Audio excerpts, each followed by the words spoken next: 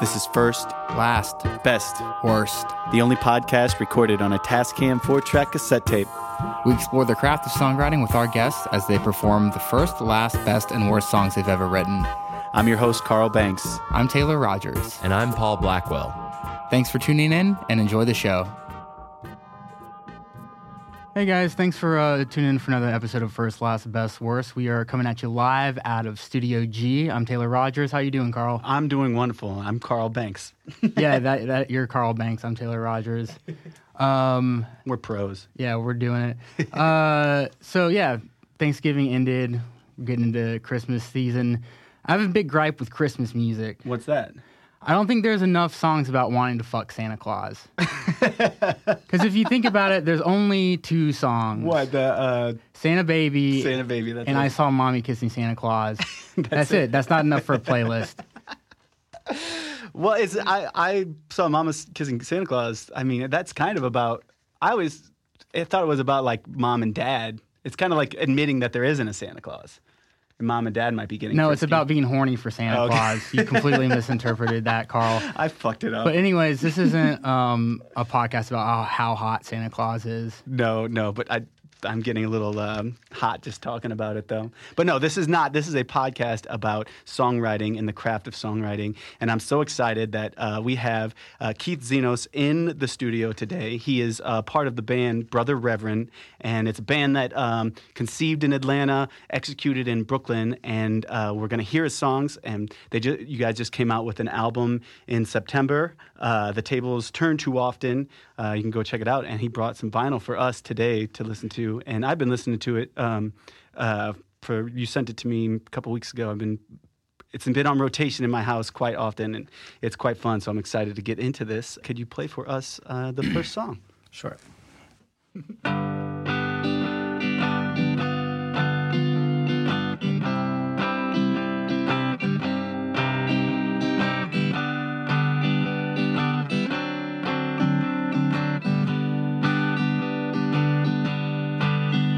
Well, the atmosphere in here is nearly frozen, and the thought occurs to you to leave it open, conducting chemistry, while the others sit around waiting patiently. You gotta be joking, the window was open, the curtain's gone.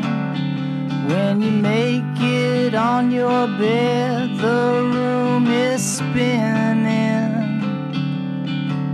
and it punches you in the face while you're grinning.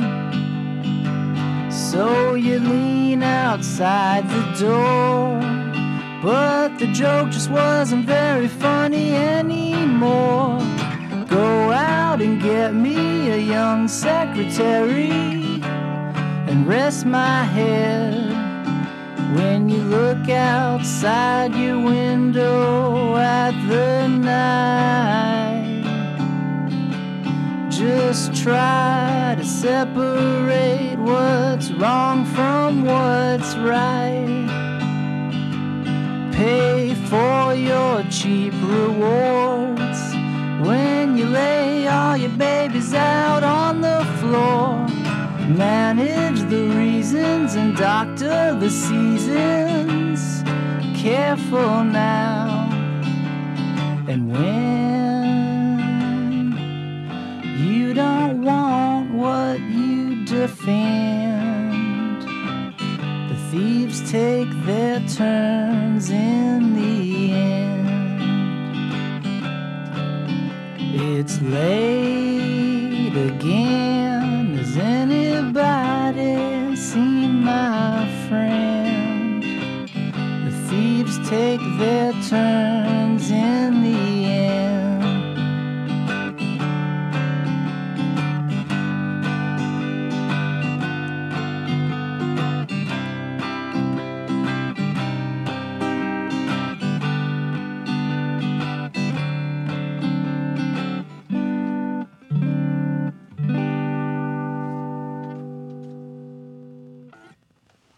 That was rad. That was awesome. Thank you. I love it. Do you have a title for that one? It's called The Atmosphere in Here. Is this the first Brother Reverend song, or is this the Yes. first one you wrote? This is definitely not the first song I ever wrote when I was like 12. We've had some of those on before. That would be too much of a humiliation. I think. So when did you start playing music, and when did you start writing music? I started playing and writing probably when I was around 10. I don't know how I came upon it, really. It wasn't anything in my household, mostly through friends at school, I guess. And we pretty much I played in like the middle school band, and I played percussion in the middle school band, which was the cool thing to do because you could play the drums. But because I was the first year, someone older got to play drums, and I had to play the bells for like 2 years, which wasn't cool. Yeah, and then me and my friends started a band pretty quickly when my friend's dad had guitars, and I'd go to his house, and we just started figuring it out, I guess. What was the name of that band?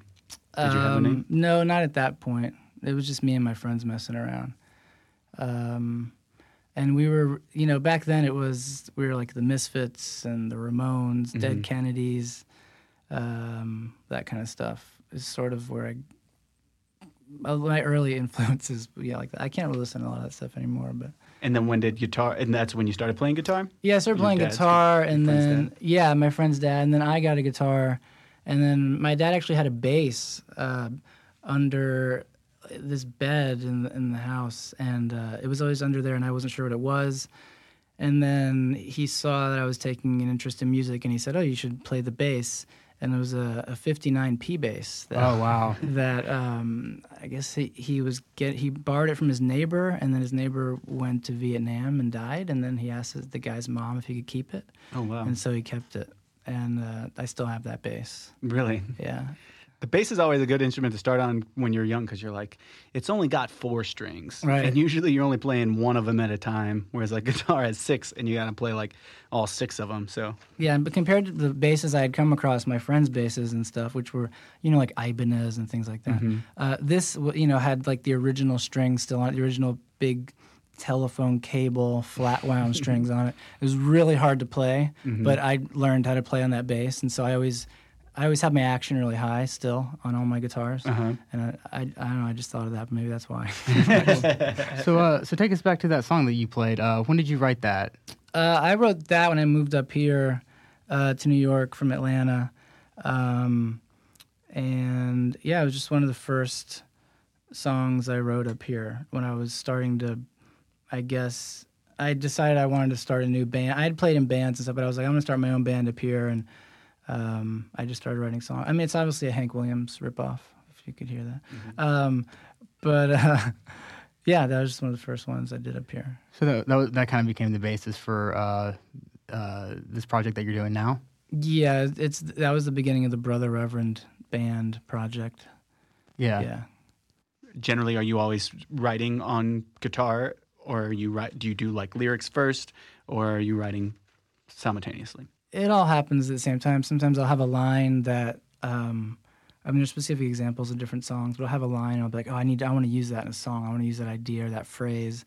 And then I'll try to cram it into something if I don't have music for it. And then that'll be the goal to fit around. Like that's sort of like the meat and then the bread around it. But yeah, sometimes it'll be like a phrase I really want to get in there really importantly, but sometimes it'll just be a song I write and it'll just be me humming the melody, for months, and then I'll make a demo of it and then put scratch lyrics on it with, nonsense words, and then eventually get to the real thing. And then Brother Reverend, what's the composition of that band? Originally, it was this Fletcher, who's my drummer, and this guy Johnny, who I knew from Atlanta, who I played with in Atlanta. He's a guitar player, awesome guitar player. He moved to California, and then other people were playing bass, but it's always sort of just been. And then they moved out, they left, and it's always been me and Fletcher and other people sort of rotating. And because I can play all the instruments and I generally write all the parts, although I don't always want to, but I don't know.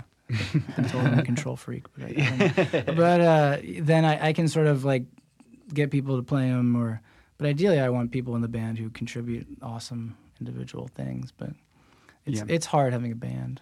I don't know if you guys know. Pretty difficult, you know. I play solo mostly, so Yeah. it's easy. Just especially if you go on the road, it's like I only have to worry about myself, and I can Right. sleep in the car. Yeah, if I want to. there is like a real. It is kind of relaxing playing solo sometimes because you're like, well, maybe I'll make a mistake, but I don't have to worry. It's easier to accept a mistake from yourself sometimes than having to like look over at some guy and be like, Right, or you make the mistake and then you're like, sorry, I kind of just fucked up, guys. It's easy. Yeah, I wrote keep this it song. internal. And Yeah, I don't even know the tune. The cool thing about a band, though, is if you have really talented people, you can get surprised. Like my sort of ideal is I write this song, and then I bring it to all these people, and then it becomes this whole other thing. Right. Because some of the time it'll be just me recreating the demo in the studio, which is kind of boring for me. Right. Like there's no element of surprise or anything interesting or new happening. Yeah. And so I almost need it to be more like off the cuff in a way. And Yeah. I've had the best things happen when it's just sort of like, let's just try it. Mm-hmm. I find that with this podcast a lot. I feel like this is kind of like a band because it is so obvious, but it's a lesson to learn is that like Taylor will come up with things that I would have never thought of, and it's like that's the joy of it, Right. And sure, there's frustrations of like getting everybody in the room at the same time and on the same page about things, but then whenever you're making the thing, it's like it's quite enjoyable to hear. yeah. The what he has to say. spontaneous generation of just like synergy of people's tastes and ideas Right. interacting in unexpected ways and becoming greater than the sum of its parts is that's what that's the best thing about being in a band. Yeah. Just playing in a room with other people and hearing all the sounds mixing together, and something will happen that wouldn't happen individually, even if you were like overdubbing everything. I like to record generally like everyone together if I can. Mm-hmm. But just the way like it's something in like the low frequency will interact, or it's just more like magic can happen and more unexpected. I think the best things happen when you can't plan them. They just sort of happen unexpectedly. Yeah, it's just it's human communication in real time. Well, what we would like to do is get to the latest thing that you've done and play your last song. And if you could maybe set this up for us a little bit. I mean, there's a lot of my songs are whatever is happening in not my life, but what I'm into or doing or listening to at the time. So there's that John Prine song, I think it's Angel Montgomery, whatever it is, where he starts it off and says, "I'm an old woman named after my mother," and I just thought that was so cool to hear him say that. So I was like, I'm going to start a song saying I'm a woman, and so that's what this is. Okay. So that's where that came from, and around when I was writing it, I was watching a lot of these Rainer Fassbinder movies. Who's this German new wave director, and a lot of his movies are about sort of like the commodification of people and what we have to do for money, and these kind of our identity and how it's tied to it's heady sort of European stuff. and then I was also reading this prostitution memoir by this girl, and because I didn't know what I was gonna do or what it was gonna be, but I just had all these things I was reading about, and so yeah, all those things are going around my head. I hate to say it's about this or this, but there's just different lines that All right. Cool. Let's hear it. Excited to hear it. All right, I got some more of my water here.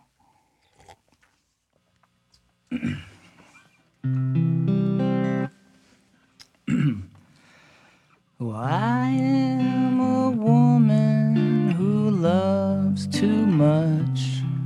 The softest thing you will never touch. Oh, for lust it can rust, become disgust. Hold you up, a tender crutch. Oh, when you're a woman, it's hard to live. When humans just an adjective. I forgive and forgot, forget me not. Over and over, and that's a lot. I'm fond future. I've stayed uncouth. I've made my peace with the Aryan youth. It's the truth that I sell, and I live well. If one can live easy, why live in hell? Oh, you and I in a little cell. Well, I know why, but I'll never tell. Ooh, it ain't easy. Never been one to complain. A rising tide, I'm just along for the ride. When you're a woman, it's hard to heal. When love is just another deal, so you kneel for your stuff. It's off the cuff. Sooner or later, it's enough. Oh, fighting for scraps, society doles. They seek themselves, they play their roles, but I'm a ghost who is bought an afterthought, teaching you what can't be taught. Oh no, no, no, no, no.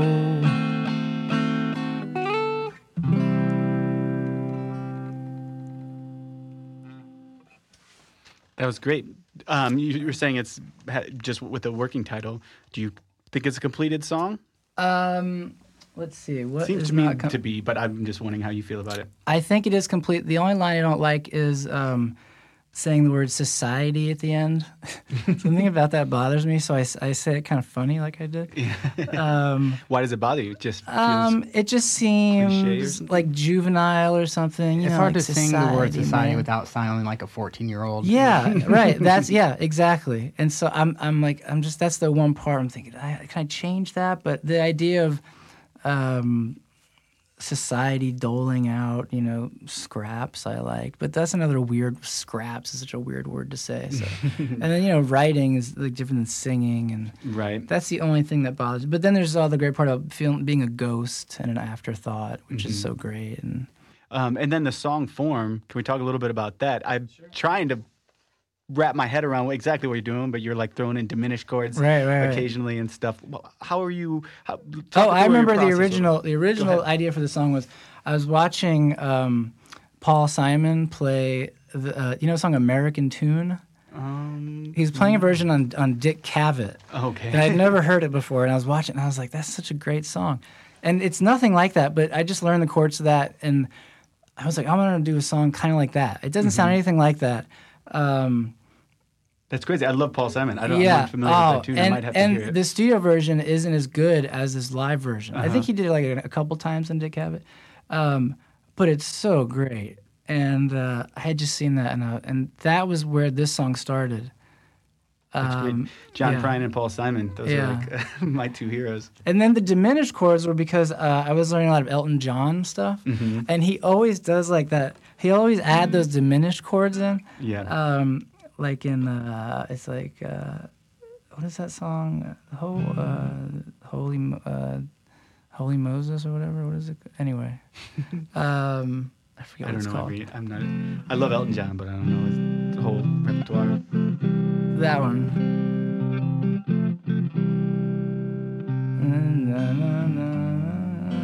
I have been. Anyway, and then it goes like. It's in that. I forget what song it is. Yeah, that's cool. Like, it peaks your ear up a little bit. It's a little. Yeah, because I'll hear stuff and I'm like, what is that? Like, how are they doing that? Right. And those are cool because it's like, an F, and then it's F sharp diminished. So you can play that, but then like with doing it with the bass, you can just walk up a half step, so it sounds cool. So I like writing a lot of cool parts. Like I like doing like weird stuff with the bass. Do you foresee that this will then translate well to the band, or you just kind of? Well, I have a demo of it, and the demo sort of sounds like like Candy Says, like the Velvet Underground. It's like sort of like ride cymbal, sort of mellow, Right. 2 electric guitars, like panned or maybe. But I don't know. I don't know how it's gonna be yet. It should be like. It's hard. The hardest thing. It's like, well, it's easy to write the song, but like you write the song, and then it's like, oh, now I got to figure out how to do it, like how to record it or how to arrange it or how like the feel or the vibe I want to put across. Because you could, when you're playing live, it has to have some energy, right? Maybe not, but yeah. And then because it's all about like the feel. Because even like when I would do vocals in the new record, some songs like I could sing it more sort of like. Slyly or like bratty than another. I could sing it more, subdued, or I could sing it louder. And there's just like a zillion options, right? And so that's hard sometimes to figure out. Like, what is this?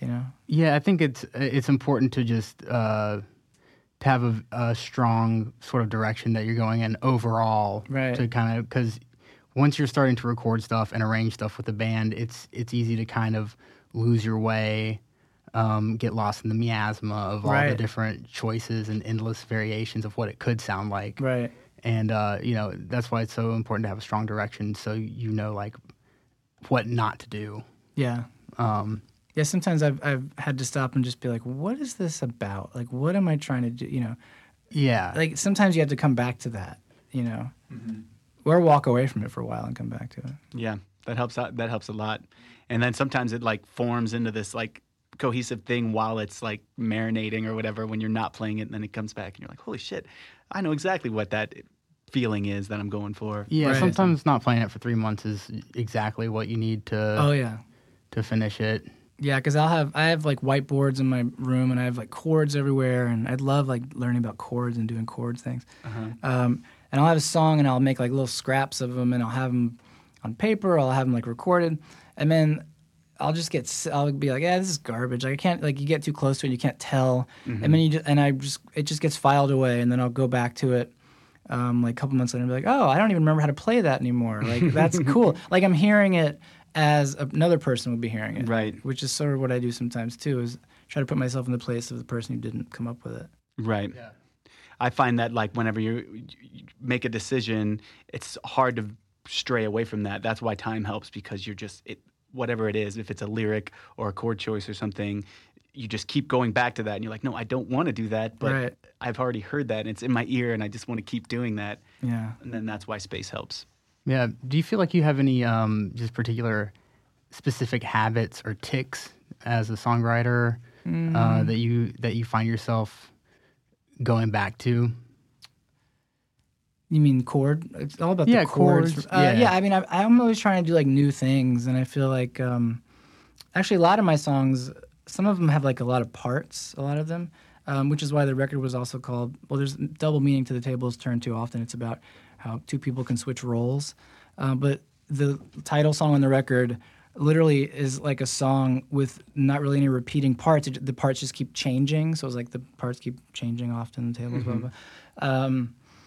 And part of that is because I just like to keep things moving because it's interesting. I like to do things that are unexpected. Because I listen to a lot of music sometimes, and I can like almost predict what the next thing's going to be. It's just so like formulaic. But sometimes I think that can get a bit tiresome. So I'm trying to maybe do a little less of that. But I was talking to a friend the other day about I was also really into Metallica when I was a kid. And I still think "Injustice for All" is like this masterpiece of a record. But the arrangements on it, like those songs, they're like 8-minute long songs or whatever, and they have all these parts. And I think that always kind of stayed with me, just having all these like different parts. I just like that. I don't know. I think it's more fun to like write it. Instead of being like repeat 1, 2 chorus, verse, chorus.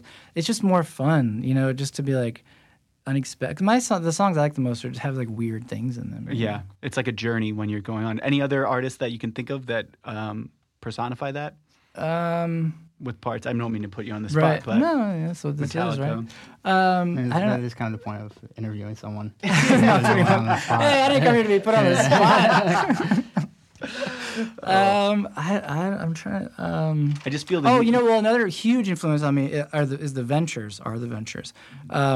That was like a gigantic. I like blew my world open when I heard that on the radio for the first time. Because I love like guitar, and it was like all these cool minor chords, and the arrangements of those songs, like especially their original songs. Like a lot of the stuff they did covers of things that were still cool, but Bob Bogle and Mel Taylor and Don and I forget Don Wilson. Some of the most like incredible arrangements and chord progressions. Like that's a huge influence on me. All those chord progressions and just how they basically took Chet Atkins but made it rock and roll, like less jazz, and then just put like a backbeat behind it. And he's like one of my favorite drummers. I used to love to just like play drums along with the Ventures. So they have a lot of cool parts.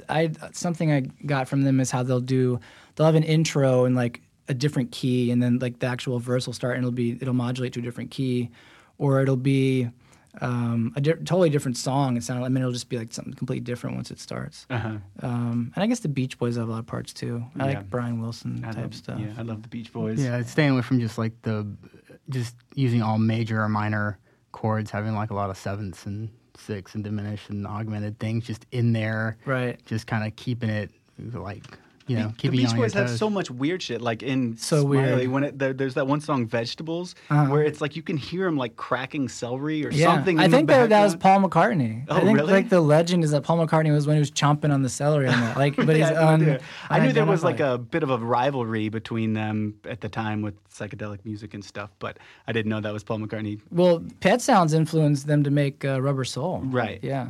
So I think the rivalry stuff's like played up a little because they were always Probably. like in the studio with each other. You hear and it's like, oh, Brian Jones did this on this record, and Right. I mean, Yeah, maybe whatever. rivalry's not the right term, but they're both Right. pushing Right, each other. and I feel like that's something I think was so great about. But it was just like, have you heard this new record? And like, we got to do better than that. And Right. I just like that sense of community, isn't it? Yeah, but it's not a real rivalry because you're Right. still going in and like 'Cause laying you down some you celery on respect your it. friend's tracks. Right. You're like, Paul, can you stop by the supermarket? All right, well, we're moving right along. What we like to ask you to play is your best song. Right. And if you could set that Oh, you up. saved the worst for last. Yeah, worst for the last. I don't know what I'm going to do. I think I might just play one where I don't have to look at the paper here. That sounds good to me. It'll be easier.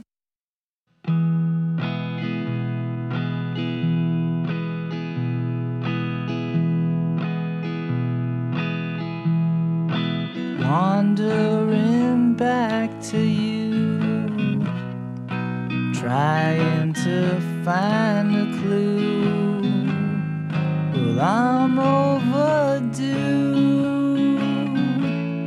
for anything new.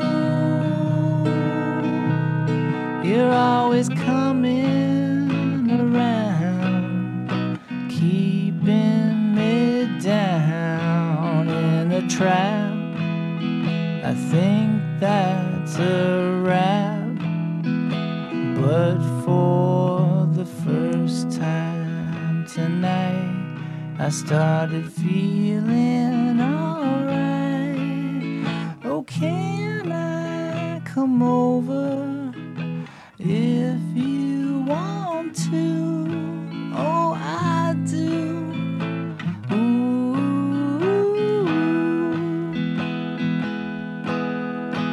Hey, I thought that we were friends. I just need some help eating from your upper hand, talking to myself.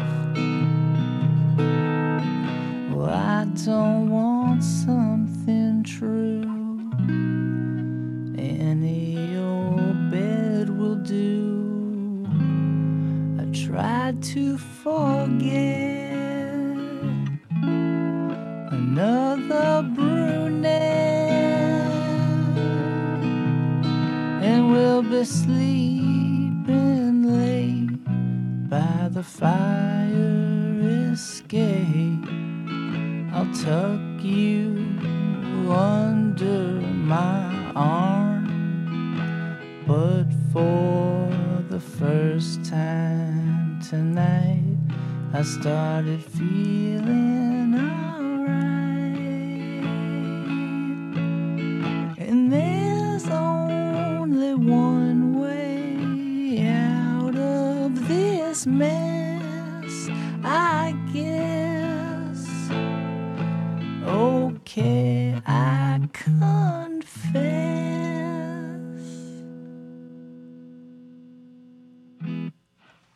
That was great. Yeah, awesome, man. That's a hard one to do. Definitely a country feel to it.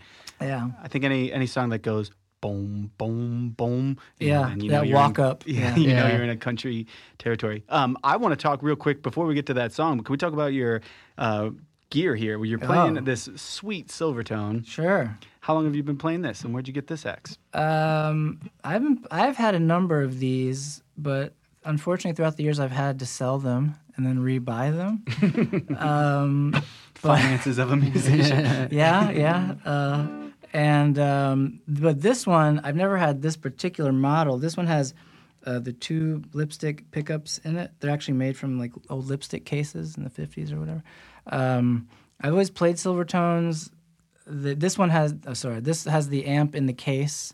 I don't know the model number, I always forget. But this is like the nicer model with the two pickups, and the neck is a lot, it's just better. I don't know, it's just thinner and just more, it stays in tune better. It's a long scale, it's a regular scale. Some of the other ones are short scale. And we're going through the amp. Oh yeah, we're What you're playing through hearing my is- little amp in the other room. is the case. Yeah, it sounds great. I don't know why we stopped just making the cases the amps. It seems like a much better system. Yeah, I mean, I play. I'm sort of into equipment or whatever, and I've got like an old '64 Guild Starfire. I've got a '66 Fender Mustang. I usually play live through a '67 Deluxe Reverb. My bass obviously is like 50, cool, right? 59. 59, yeah. That's crazy. But my dad actually sanded it down and painted it with orange house paint. Oh no! It's not worth what you might think it is. So it's bright orange, yeah. Sort That's of classic. bright orange, yeah. And then where did you get this guitar? I got this on eBay. Oh, okay. From some music store in Chicago. Yeah. I didn't realize that lipstick pickups were actual lipstick cases. I just thought it because it Right. No, they appeared to literally be. use them as I don't know if they're spare parts. They're cheap to buy, but nothing else sounds like these guitars. They're super responsive, and I have another Silvertone amp at home, and it's just so pretty. And I have the original Jensen speakers in it, and it's just so like papery. It's like a paper sound to it, and it's just really responsive and touch sensitive. And it's like Silvertone, notoriously like everybody's first guitar. Right. Hendrix, and you buy them from a Sears catalog. Right. Which is pretty rad. Yeah. Yeah, I love them. Well, going back to that song that you just played, why did you consider this one of your best songs? Like I said, because I thought I could play it without the thing. I don't know. It just came off successfully. That's sort of how I look at it. Like, was my original intent sort of carried through? Did it become what I wanted it to? On the record, my friend John played pedal steel on it. Okay. I was listening to a lot of George Jones at the time. Uh, Yeah. Oh yeah. yeah. There you go. Super cool.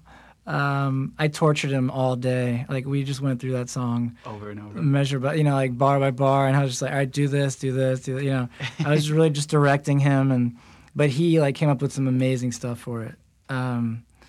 Yeah, he's so talented. It seems to lend itself so naturally to pedal steel. Yeah, I mean, I want a song with pedal steel on it. I'm gonna write one, and so that's what I did.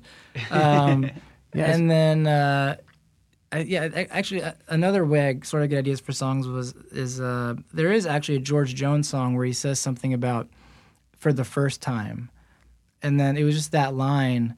I mean, sometimes I'll hear a line in a song and I'll be like, oh, they should have done this, or it would be cool if they would have done that instead after that. And so that was sort of the seed of that part. And then the rest of it, there might be some Al Green stuff in there. It actually is it's actually the first song I ever wrote with a major seventh in it. Oh, Because it does it has that thing in it. Yeah. So the chords are changing, and it's like a walk down bass. It is a cool turnaround. I like that a lot. Yeah, it's the bass walks up, I think, in the first half, and then it walks down in the second half, or maybe it does the opposite. But I always love that cool chord stuff where in the chord there's stuff going down half steps, right? Yeah. But they're the chords are doing something different, Right. I thought I created the major 7 when I was in high school. I was like, oh my God, that sounds so good. Right. But a lot of stuff to me is a lot of people use that. Right. A lot of stuff to me is really just shapes. Yeah. So to me, it's like upside down triangle, or like a D7. So it's like that's the upside down triangle, and then.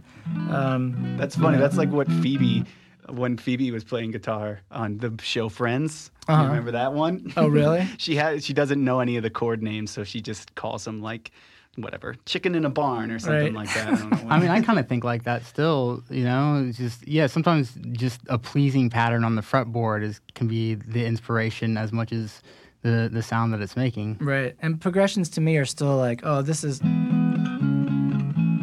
like the gospel, progression, or like the doo-wop progression sort of. And then for a while I was doing, I always sort of like jump in the, I still don't even really know if so you play on the 1, and then like if I'm playing a G and then I go to like a B7, that whole like gospel progression, like where it that's in like so many of my songs. Yeah. The Ray Charles sort of progression. Well, I wanted to bring that up. In your one sheet you had mentioned that you put your songs through the Ray Charles test. All right.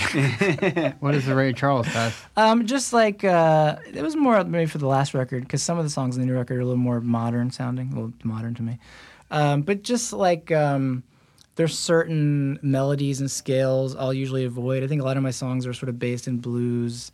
I don't know about you say blues gospel, people think it's going to sound like something else, but if I can imagine Ray Charles singing it or like Al Green singing it, that's like sort of how I know it's a good song. Yeah, you're onto something. It is. There's just like certain things and just certain. I don't know. I hear stuff on the radio, or whatever, like new bands and stuff, and I would never do that. Like I would never do a guitar thing like that or a progression like that. Yeah. Right. I can't really give an example, but it's out there. Yeah. Well, cool. That brings us to the end of the line. The worst song. The worst song. Yeah. So this is just a song off the last record, and I don't think it's like a bad song. There's a lot of great stuff in it, but it just didn't come out right on the record. It just didn't like come out the way I wanted it to. I had bigger hopes for it, and I just couldn't make it work. So it's a little like disappointing, in a way. Yeah, like it's the one I skip. If I have to listen, if I'm forced to listen to it. Yeah, it's called "I Can't Believe," and it was like a CCR type thing, like the rhythm, and then. I wanted to practice this, but I didn't, so we'll see how it goes. But it's okay. It's the worst one. You can fuck it up. It's the worst one. I'll just say, oh yeah, that's how the song goes. But it has a lot of great lines in it, and it's got some. It also has that the progression I was talking about. Well, this one goes to F to A7. Oh right. Yeah, I think I got like the Irma Thomas sort of thing on that part. But anyway, so here we go, and we'll see what happens. And all right.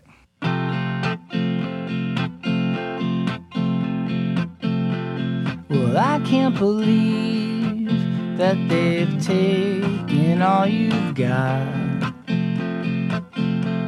and I can't believe that they don't when you're not, and I can't believe that you would stay in this grave. You're free as a slave, oh, on the day till you get away, oh no. And when he said that he was leaving, did you believe him? 'Cause I don't.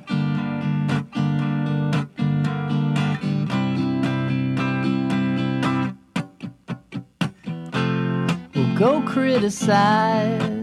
You're some less than clever disguise. You're dressed for a fight, so I think I'll stay inside. There's no uniform to keep you warm in this swarm. Well, now you've arrived, so did regenerate. Okay, you'll give it a try. Oh no. And when the busy bee sorrows up his own story, you'll be free.